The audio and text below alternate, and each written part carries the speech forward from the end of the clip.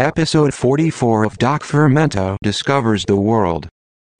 Catherine Lucas from Farmhouse Culture is today's guest. Catherine is a master kraut maker. Check out her products at farmhouseculture.com. A correction to make in this episode. Brian says he kept kimchi at 55 degrees for 6 months. He meant to say 65 degrees on average. There are several ways to support this show. Here are 2. Go to askbrian.com/audible for a free audiobook if you qualify. If you do, Audible will pay me $15. The second ad is for the Total Transformation Program. If you have a defiant or oppositional teenager in your care, please go to needhelpparenting.com for details. You can regain control of your life. Don't forget to visit farmhouseculture.com. Thanks for listening. Enjoy the show.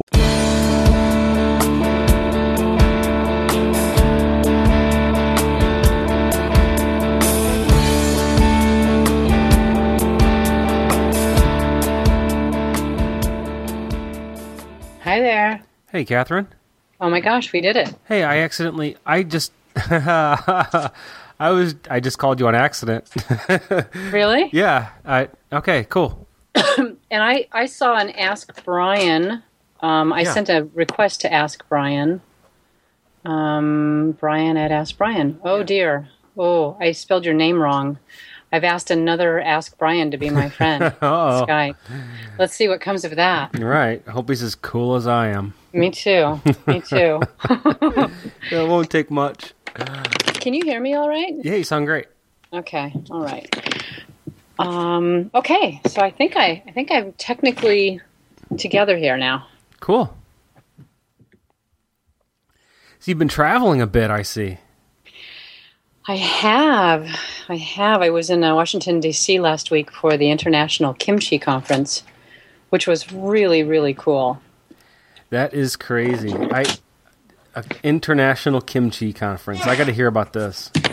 Yeah, normally it's held in Gwangju, which is not that far from Seoul. And this is the first time ever that it's been held in the United States.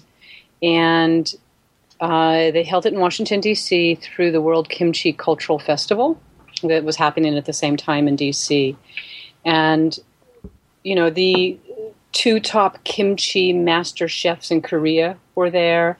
And I got my picture taken with them, and they were women. Oh, yeah? That's the interesting thing about kimchi in Korea is that it's really a woman's world, where sauerkraut making in the rest of Europe and the United States, I don't know, we kind of think of it as a guy thing. You know, you see the guys on the shredding the big cat, that they've got that huge sort of seesaw shredder over a barrel. Absolutely. 2 men sitting and doing that. Or if you go to Gus's Pickles in Manhattan, you know, you got those sort of, you know, crusty old guys selling you kraut and pickles. And so it was kind of unexpected to see that it was really women who traditionally hand down and the traditions. And I met a woman who is the CEO of the largest kimchi or second largest kimchi company in Korea. So it was really fascinating. Yeah, that is super cool. And I guess from the Korean angle, they're all doing it the correct lacto-fermented way. They are, and that was a sort of an interesting part of the conference. The name of the conference was Kimchi from the East Meets Pickles from the West. And so the Pickle Packers Association of the United States and also Europe helped organize this meeting. And there's a great friendship between these organizations because a lot of researchers and scientists who are involved in the quality assurance of these products help each other. And in Germany, for instance, in Korea and the United States. And so the American presentations about the pickle industry and where it is right now were sort of business focused and talked about all the different things that go in the pickles, including additives and coloring agents and things to prevent the pickles from turning colors underneath grocery store lights. And the Korean presentations used words like it's a sharing and caring culture, and this food epitomizes that. People come out together in November in the streets and make it together. It's full of probiotic. It's one of the top healthiest foods you can eat. They cited all kinds of magazine articles. And, lay people were also invited to participate in this conference. And so there were a lot of Americans there who were interested in probiotics. And they were asking the pickle industry questions about, why they pasteurize and if their pickles, were probiotic. And of course it was, yes, we do pasteurize. Mm-hmm. No, there is no probiotic bacteria left. Mm-hmm. And of course, the kimchi, they pride themselves on that, and they were thrilled to be able to say, yes, that's what that's one of the best things about this wonderful food, and so yeah, they absolutely are very interested in that. And the American and European cultures have industrialized the product to make it easier to move around and to deal with the fact that these cold climates only get 1 or 2 max crops of cabbage a year. So mm-hmm. how are they going to make it shelf stable mm-hmm. easily for a large consumer base?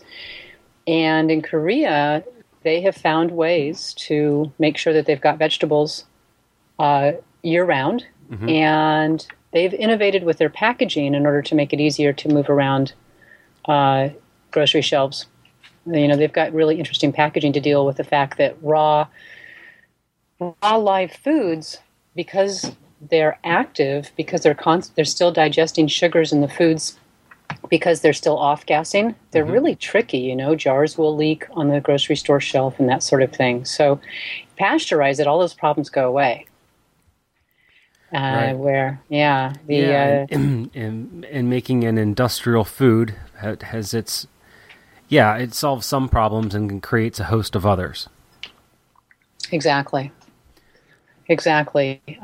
So, as we all know, this is one of those really wonderful traditional foods that tastes so much better in its natural state. And of course, it's healthier as well. So some foods are okay, industrialized. You don't like cheese. I prefer raw cheese, but, you can still, you eat a good cheddar cheese that's been pasteurized. It's still really, really good. But kraut is different, I think. When you cook kraut at a high temperature and when you take some of its aliveness away, it just isn't the same. Yeah. The same experience, either culinarily or nutritionally. And there's a whole discussion around that too in both kimchi and the sauerkraut world, which I find kind of fascinating. I don't know if you want to jump ahead to this or not, but there is this idea that what if we could culture sauerkraut and kimchi, isolate what we want in there and then culture each batch. And it's interesting, the microbiologists who are working in this field feel strongly that the vegetables should not be cultured, that the lactic acid bacteria that come in from the fields on the cabbage it's bringing its own ecosystem in with us mm-hmm. in fungus, bacteria, other bacteria that might want to putrefy the cabbage, and yeast. So all these competing organisms. And when you salt cabbage, you are selecting in a way for this lactic acid bacteria that's salt tolerant. You're setting up the stage for that to be successful, and for these other microorganisms to fade away, to die. And what's happening is, if you were to select for a culture, then the bacteria doesn't have a chance to constantly be evolving to get stronger and smarter than that particular family of fungi and bacteria that it came in from the fields with. Does that make sense? It absolutely does. It's right in line with my thinking about everything, culture as a whole even. And this is something similar I talked to about Sandor Katz about as well, this idea of the heirloom cultures. So say if you are going to culture something, say dairy, you have your choice of trying a starter with a store-bought commercial industrial yogurt or an heirloom culture, and just to do that for yourself and see the difference and see how after a few generations the manufactured culture won't replicate. It dies out after 2 or 3 generations. Mm-hmm. It's amazing to see. Yeah, and so there are all these sort of, well-intended microbiologists who are convinced that they're going to come up with a culture that can morph with everything. And the general philosophy still is, even in the industrial world, nope, we're not going to do that. The big sauerkraut companies generally don't culture. Mm-hmm. And I find that reassuring somehow. But it is yeah, that's good. I was with Sandor this past weekend at the Farm to Fermentation Festival in Petaluma, California. Did you hear about that, Brian? Yeah, I did. I didn't get a chance to look into it too much, though. It was pretty cool. It's the third year that it's taken place, and there seems to be a lot of interest in that area. Petaluma is just north of San Francisco, about an hour, and it's really kind of become known as a dairy area. We got a lot of really cool cheesemakers up there, and there's an increasing interest in fermented vegetables as well. So there are all kinds of really neat fermented food companies there. And Sandor came and was a keynote speaker. And he's just, we're so lucky to have him as our spokesperson for this movement. Absolutely. Let me ask you about that Farm to Fermentation Festival. Is this the same as the one that was in Sebastopol last year? Yeah. The same? The Freestone Farm to Fermentation Festival, and it was a different venue and a different organizer, but basically the same vendors. And so it was same thing. Did you happen to check that one out last year? No, it's unfortunate. I moved to Ohio. I used to live right there. I lived just a few miles south of San Francisco for a few years, and then I moved to Ohio. So about the time that festival got going, I was leaving town. So bummer. Bad timing. What's the kraut tradition like in Ohio? There's a pretty strong kraut ethic there, isn't there? Well, if there's any of them alive, they're all dead. The old people are gone. Really? Fortunately, I had my grandfather is. The older community, they did pass along a lot, So I have my uncles and my mom, and they all learned the old way. And when I came back with all my new stuff, it kind of reinvigorated everyone, and now everyone's fermenting just about everything over here now. Really? In my family, yeah. And how about generally speaking in that area? Is there a trend toward...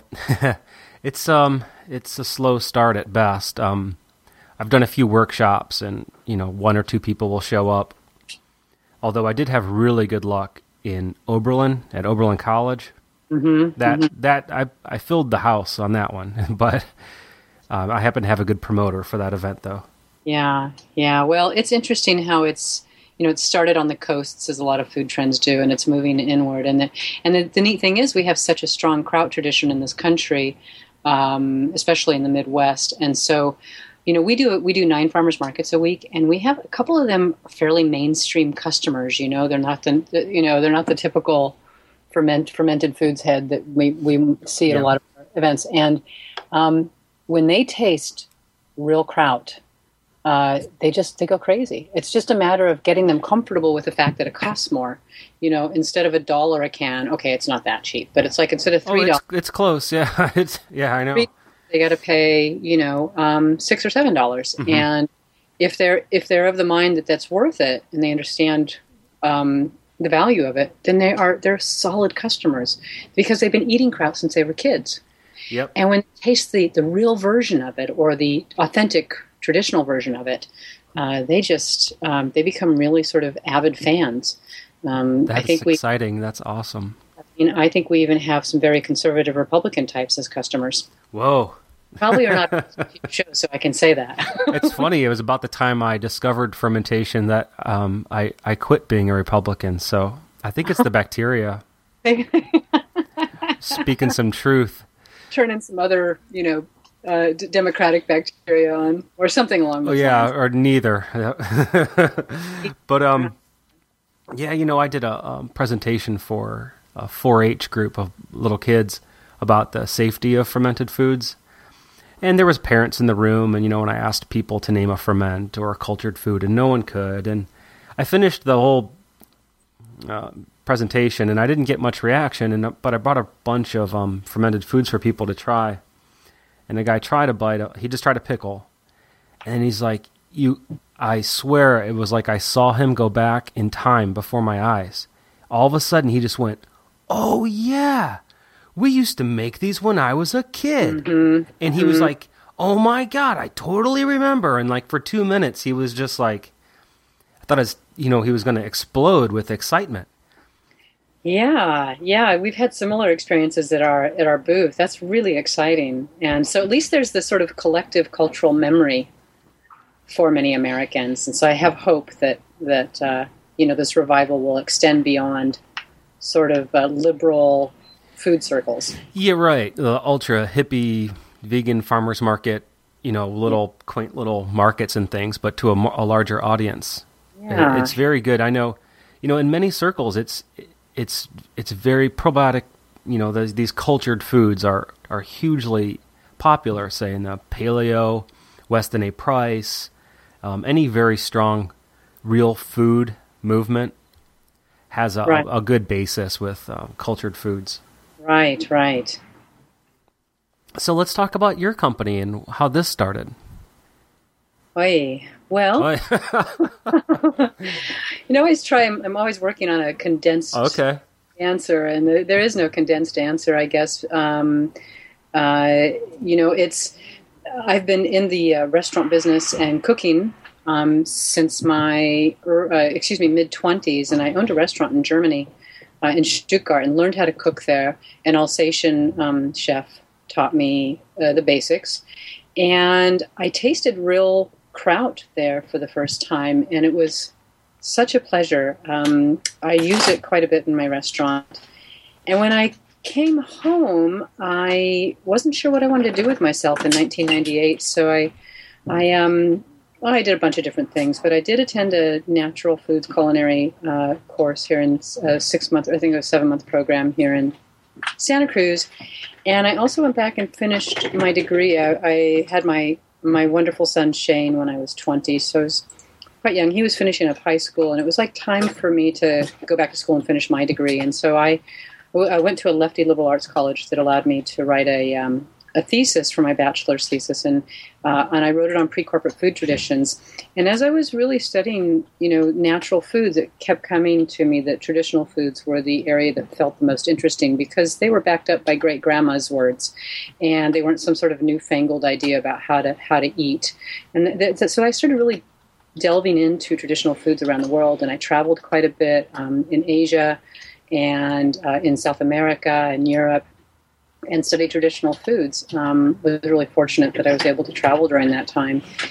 And I was ready to really start something. I wasn't sure if it was going to be a restaurant. I just wasn't sure. And in the meantime, I had crocks and crocks of stuff fermenting on my counter. I'd gotten so turned on by fermented foods in this natural culinary course that I took, because as a cook, it's so wonderful. It's an extra challenge in a way to have to put ingredients into a container and then imagine what they're going to taste like with the addition of sour. Mm-hmm. I love that challenge. It was really exciting. And so I was fermenting all kinds of things, and it started dawning on me that maybe the little local farmers market might be interested in some of my products. And I approached some friends who had a CSA, and they said, yeah, let's start selling them in our CSA. And all of a sudden, I had a business started. And then I got really brave and submitted my smoked jalapeno kraut. Have you tried our smoked jalapeno kraut? No, I haven't tried your product. I submitted it to Slow Food Nation in June of 2008, and this was a huge event. They let me in to the event, even though they knew I was really small. They liked the kraut so much, and there was a farmer's market at the Slow Food Nation where you only got to bring one product. It was modeled after a farmer's market in Italy. And so if you were a farmer, you just got to bring your very best plum or your very best tomato. And it was nice, it made it easier for the customer to discern, because there were 63 stalls. Hundreds of people applied to get into this event. So our smoked jalapeno was one of the products, and we handed out in 3 days 8,000 samples and sold about 1,000 pounds of kraut. I brought all the kraut that I thought I would need. I'd made all this kraut for the season. Right. I didn't think I was going to be making kraut again. I thought, well, let me bring it just in case. I ran out on Sunday. I was shocked, and I thought, this, I'm onto something. The food editor for the San Francisco Chronicle said it was the best thing she ate there the entire weekend. So people were kind of turned on by this idea of this hybrid sauerkraut kimchi that I'd made with the smoked jalapeno kraut. And so that's when I decided to really, get my business going in earnest. And in February 2009, I rented the space here in Santa Cruz where I am now. We have a 2,400 square foot facility, and we just took on another chunk of space in the same building because we were expanding so quickly. And so, we do 9 farmers markets a week. I think we're in well over 200 stores now, and we're kind of moving towards you, Brian. We're in the Rocky Mountains. We're just moved into the South. Yeah. That worked out really nicely, but we hope to be in the Midwest by February next year. Super cool. So, there was some sort of discussion about whether or not we wanted to go national, but in the end, I think that's really what we are going to focus on is getting reasonably priced kraut to a lot of people, and you have to do that through volume. If we had a sustainable business model, we'd be charging like $8 or $9 a jar. That's just kind of what you need to charge in order to cover your expenses here in California with our high taxes and high rents and labor and all of that. It's crazy. But we charge $6 or $7 a jar, and we lose a little bit of money, but, we really want to create an affordable product for people. So as we start to increase our volume, we're starting to actually see profit. And that's really where we want to be. We want everybody to have access to good kraut and not just people who can afford it. Well, that's super cool. So how can you keep up with the demand with the produce? Well, that's a really good question. We are able to procure green cabbage year round here, which is it's a huge advantage. Yeah, think about it. And I really am starting to realize that California has the potential to become sort of the next fermentation center for the United States because we are able to grow cabbage so relatively easily year round here and have access to all these other vegetables. We do have some seasonal krauts, like our apple fennel kraut we just make when apples are available. And so that one won't be like on shelves in stores. So we're keeping it also sort of, we've got our farmers market things where we're able to experiment with new krauts and really offer seasonal krauts. But stores, we've picked like 4 krauts that we know we can make year round. No matter what. And we work with a lot of small farmers. And recently we started working with a farmer who's just consistently providing really beautiful cabbage year round. He really knows what he's doing. And that's really cool having the advantage of the climate there. Yeah, I mean, how many crops of cabbage do you get there? You get one or typically 2, yeah. Yeah, and they're different cabbage, right? Your spring cabbage is different than your fall cabbage. Absolutely, and then it varies so much by rainfall here. It's amazing once you start working with them to find how different they are. Yeah. So that's a challenge, I think, for a cold weather climate. So it's kind of interesting because traditionally sauerkraut has been something we think of in cold weather climates. Traditionally, it's made in the fall to hold you through the fall and the winter and early spring until your garden starts producing again. And it's interesting that it might be sort of now shifting to a culture where we don't really need that here in California because we have produce year round. But we have, because we have produce year round, we can produce it year round. It's kind of interesting. It's become, in many ways, it's more like a kimchi company than a sauerkraut company. Yeah, it's interesting, and we don't have the demand or the present need for this preservation technique since we have refrigeration now. So, yeah, everything's a little different. Yeah, and if we were real purists, we would want to keep these krauts in our root cellars, right, at earth temperature. In order to do that for several months, you have to create a much saltier product. You're probably aware of that.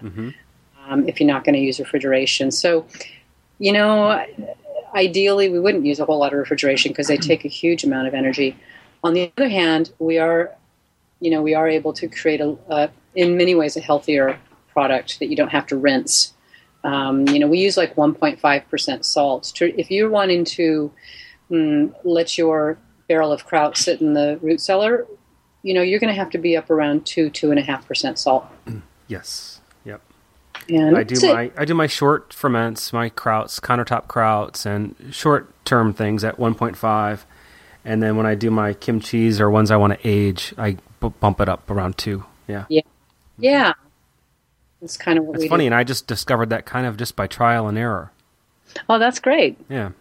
Great. Yeah. Did you have problems with it if you go lower than the 1.5? Oh, yeah, for sure. Yeah. And then this last batch of kimchi from the very, gosh, when was that? Was it last year? Yeah, I think so. Yeah, it lasted well over 6 months in the basement. Yeah. With Wow. no problems at all. And this is an old. This is not a nice environment. This is not a. This is like a cellar. It's moldy and yucky and gross down there, and it turned out perfect. And what was the temperature? Oh, it's probably in the net 55, somewhere around there. Yeah. That's great. That's great.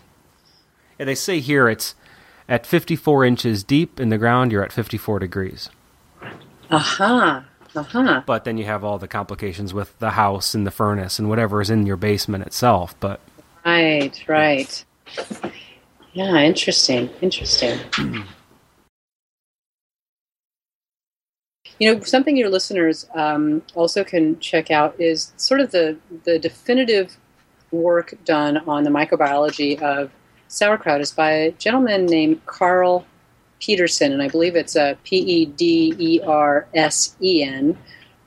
And he's the one who determined for the sauerkraut industry that 64 degrees is the ideal temperature for fermentation, 1.5 to 2% is the ideal salt, and there's a whole paper online that readers can research if you Google USDA and then Carl Peterson sauerkraut paper.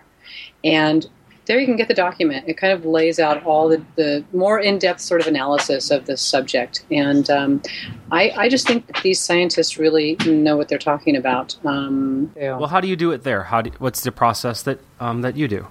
Well, we still make all of our kraut in 57-gallon barrels. The plastic, FDA approved. I think they're called polypropylene. And, we would love not to do plastic, but when you're making thousands of pounds a week, there's no other way at this point until we move into stainless steel tanks, which we're looking into. And we shred about 300 pounds of cabbage into this container, and then we put a huge plastic bag on top of that kraut, and then we put two plastic bags full of brine inside of that plastic bag. Does that make sense? Yeah, to weight it down, to fill the whole volume there with a salt brine inside the bag, right? Yeah, in case the bags leak and we have a double failure, and the liner bag also, for instance, might leak, then we put a brine. And it's the same way I do it on the countertop in a mason jar. Oh, good. Yeah. Well, I learned to. Now I have some other ways, but yeah, same thing. Yeah. It's even though it's in plastic, it's many ways the most practical way to do it. If I were a home maker, I'd probably be using the harsh fermenting crock. I love those crocks, and we have some small ceramic companies now that are starting to make them here locally, which is kind of neat. Are you familiar with that? Yeah, I have several harsh crocks. Yeah, okay. I love them. Yes. Yeah, I do not love lugging them up and down the basement stairs, though. I bet. Especially full. Yeah. I bet. Yeah, but the idea is to transition into these big stainless steel tanks. But it's interesting. This water bag method is still used in large facilities around Europe and the United States. Cool. They'll have 50,000 pounds of cabbage in a huge vat, and then they have it lined with plastic and water and a water bath on top. It makes sense, and I love the fact that my small scale operation is a mirror for the big operations. That's kind of funny. Yeah. I think we could make. I'd like to make it a cleaner process, though, without plastic. I would say that's a goal, I think, of most of us in the business.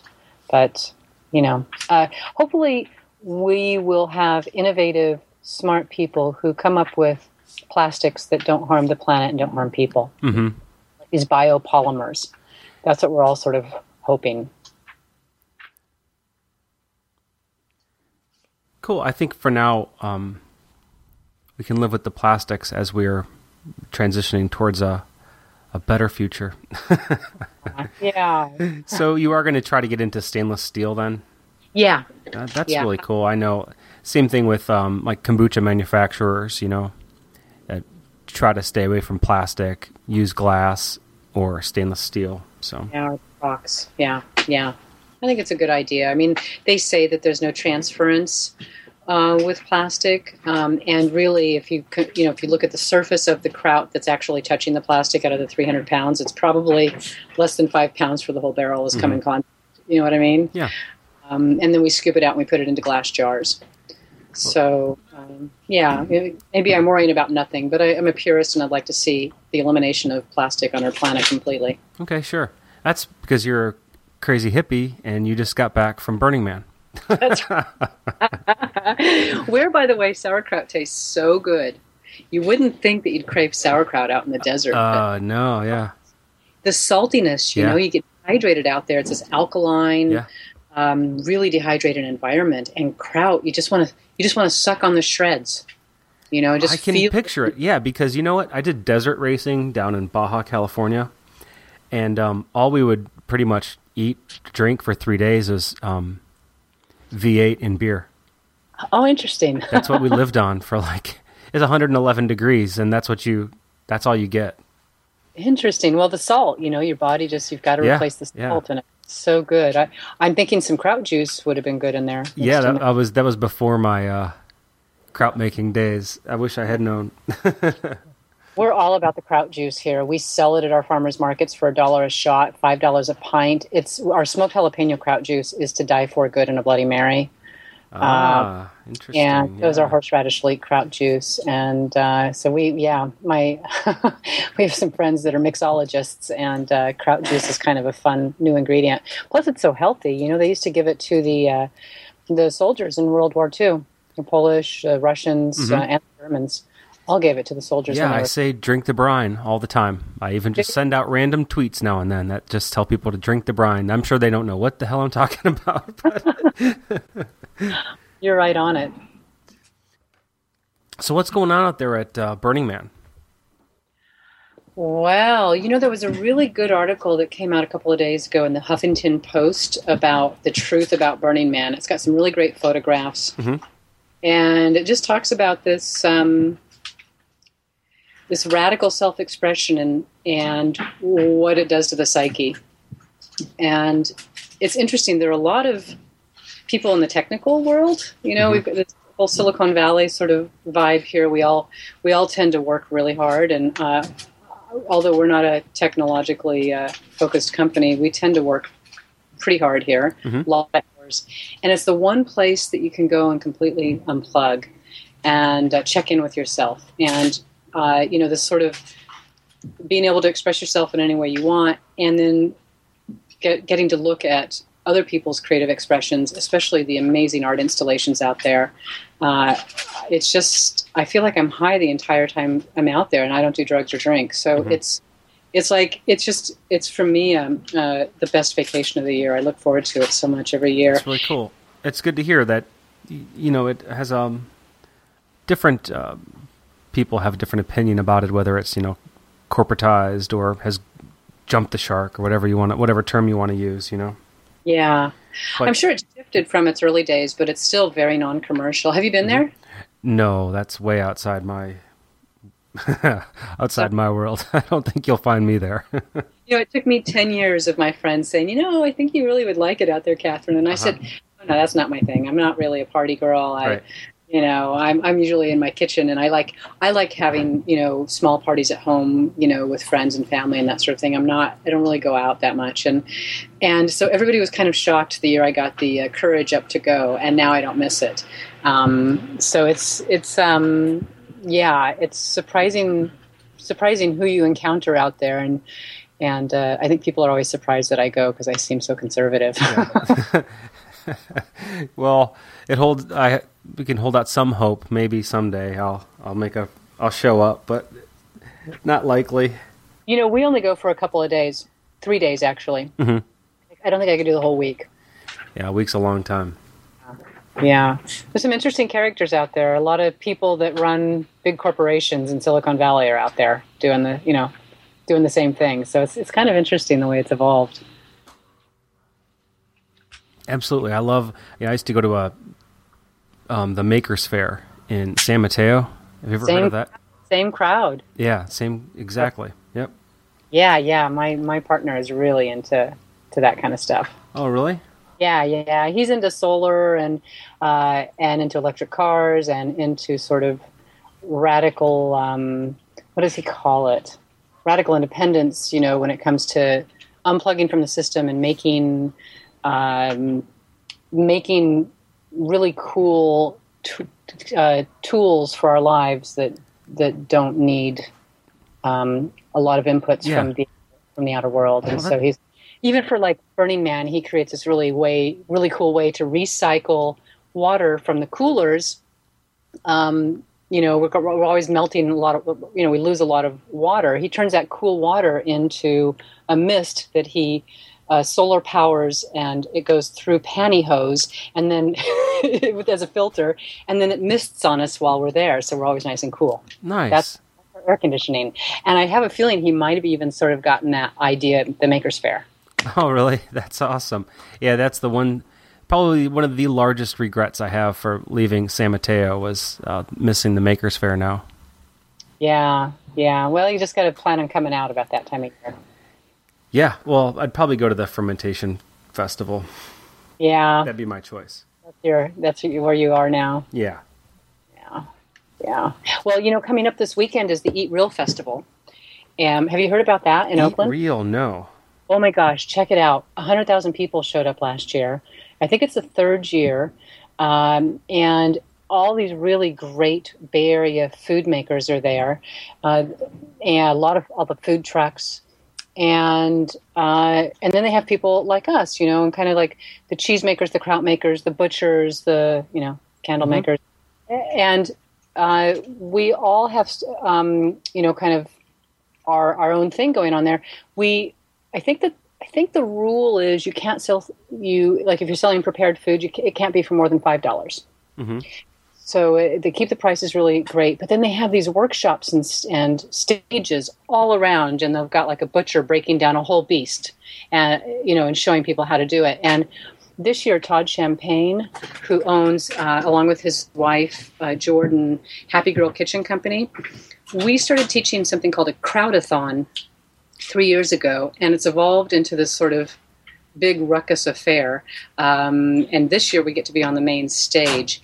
And what we're doing is we have enough stations set up where 100 people can be making kraut all at once yeah. in the dance, so to speak. And and then we've got space for like another 200 people to show up around the sidelines and view. And we're hoping we might even break a Guinness World Record. I mean, we want as many people together, collectively making kraut. And it's kind of got the Big Sur hippie thing going. He's a lot more casual about making kraut, and I'm kind of got the German sort of everything's got to be exact and measured. Right. And so we have a lot of fun. We kind of do the Laurel and Hardy kraut shtick together, and so that's coming up this Saturday. We're teaching that from 12:30 to 1:30, the Crowdathon, and lots of fun sort of classes like that at this. So if you come out, the Farm to Fermentation Festival is this past weekend, and then the next weekend is the Eat Real, and I think you'd really enjoy the Eat Real. Yeah, that sounds really cool. Yeah, what city is the Eat Real Festival in? I'm sorry, Oakland. It's Jack London. Oakland. Okay. Take over that entire waterfront. Wow, that's super. That's really cool. Yeah, I'll definitely look into that and put the link in the show notes. Yeah. Well, this was a lot of fun. Yeah, I've enjoyed talking to you, Brian. to talk about how people can find your product and links and things like that, that'd be great.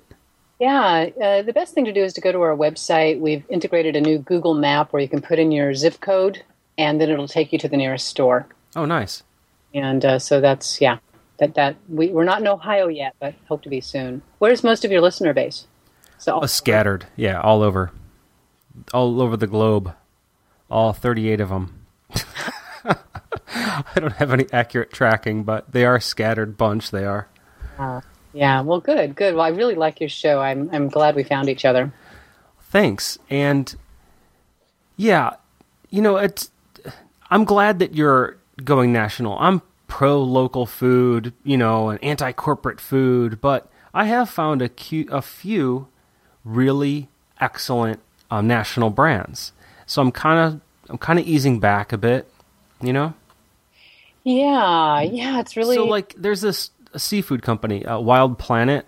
They have canned sardines and things, and the product is outstanding, And so for something like that, I'm like, yeah, you know what? These people are doing it right. It's wild caught off the shores, off the coast of California, and you're making a superior product that is done with good intentions. It's done the right way. It's honoring, the ancient cultural way of making the food. So.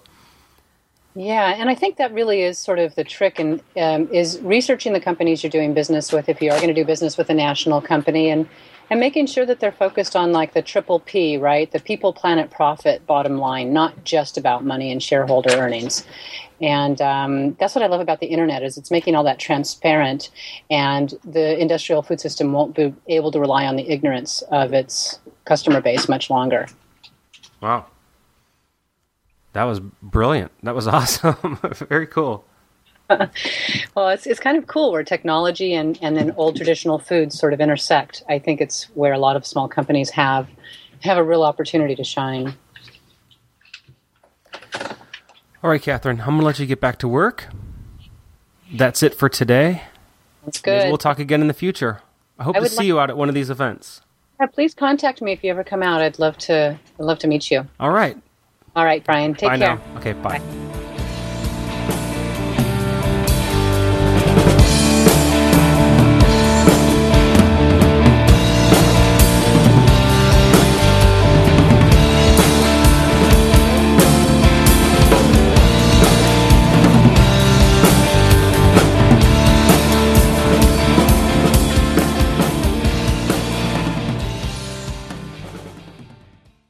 Here is a clip from NeedHelpParenting.com.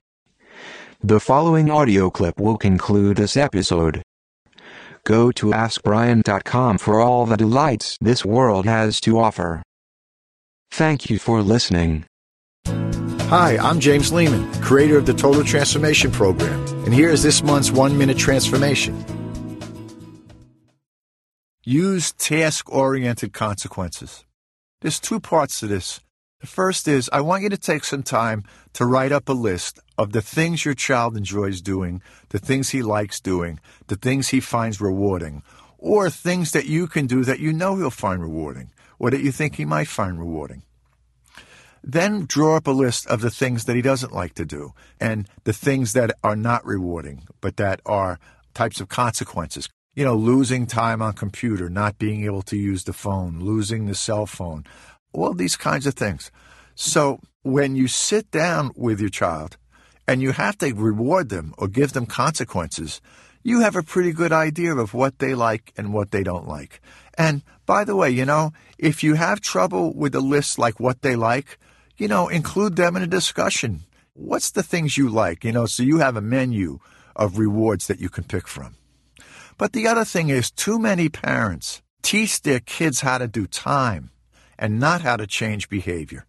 And that's part of the problem, is that if you ground a kid for a week or you take something away for 3 hours, you're just teaching them to do that time. You're not teaching them to change their behavior. So that's not a consequence. That's like a punishment, all right? And so parents have to give true consequences, which is the natural outcome of a behavior. And so if you're disrespectful or abusive to your sister, you don't go to your room. You go to your room until you write her a letter of apology, and you come up with what you're going to do for her to make it better. If you lie about your homework, you don't just go to your room. You go write a letter or a paragraph on why it's important not to lie, not to get over punitive with it, but just to focus on the importance of trust or the importance of not lying. And so what you do is, if the kid doesn't write the letter, then he doesn't come out of his room. If he writes the letter in half an hour, then he comes out of his room, then he has to read it to you, and certainly, you can process it with him, question it, send him back for more. But that way the kid is learning how to solve the problem. And task-oriented consequences are designed to help you learn how to solve the problem. The speeding ticket that I get is designed to help me learn how to drive slower. That's the whole idea. If I don't want another one, I have to drive slower. What we want kids to do is to learn the lesson. The lesson is how to solve your problems differently. And the way we do that is through a reward list and a consequence list, and focus on problem-solving skills. I hope you found this month's 1-Minute Transformation to be helpful. You can get help for the full range of child behavioral problems and a step-by-step plan for changing your child's behavior in the Total Transformation. I'll help you stop the defiance, screaming, and disrespect, and help you bring peace and sanity back into your home. To learn more about the Total Transformation, visit our website at needhelpparenting.com.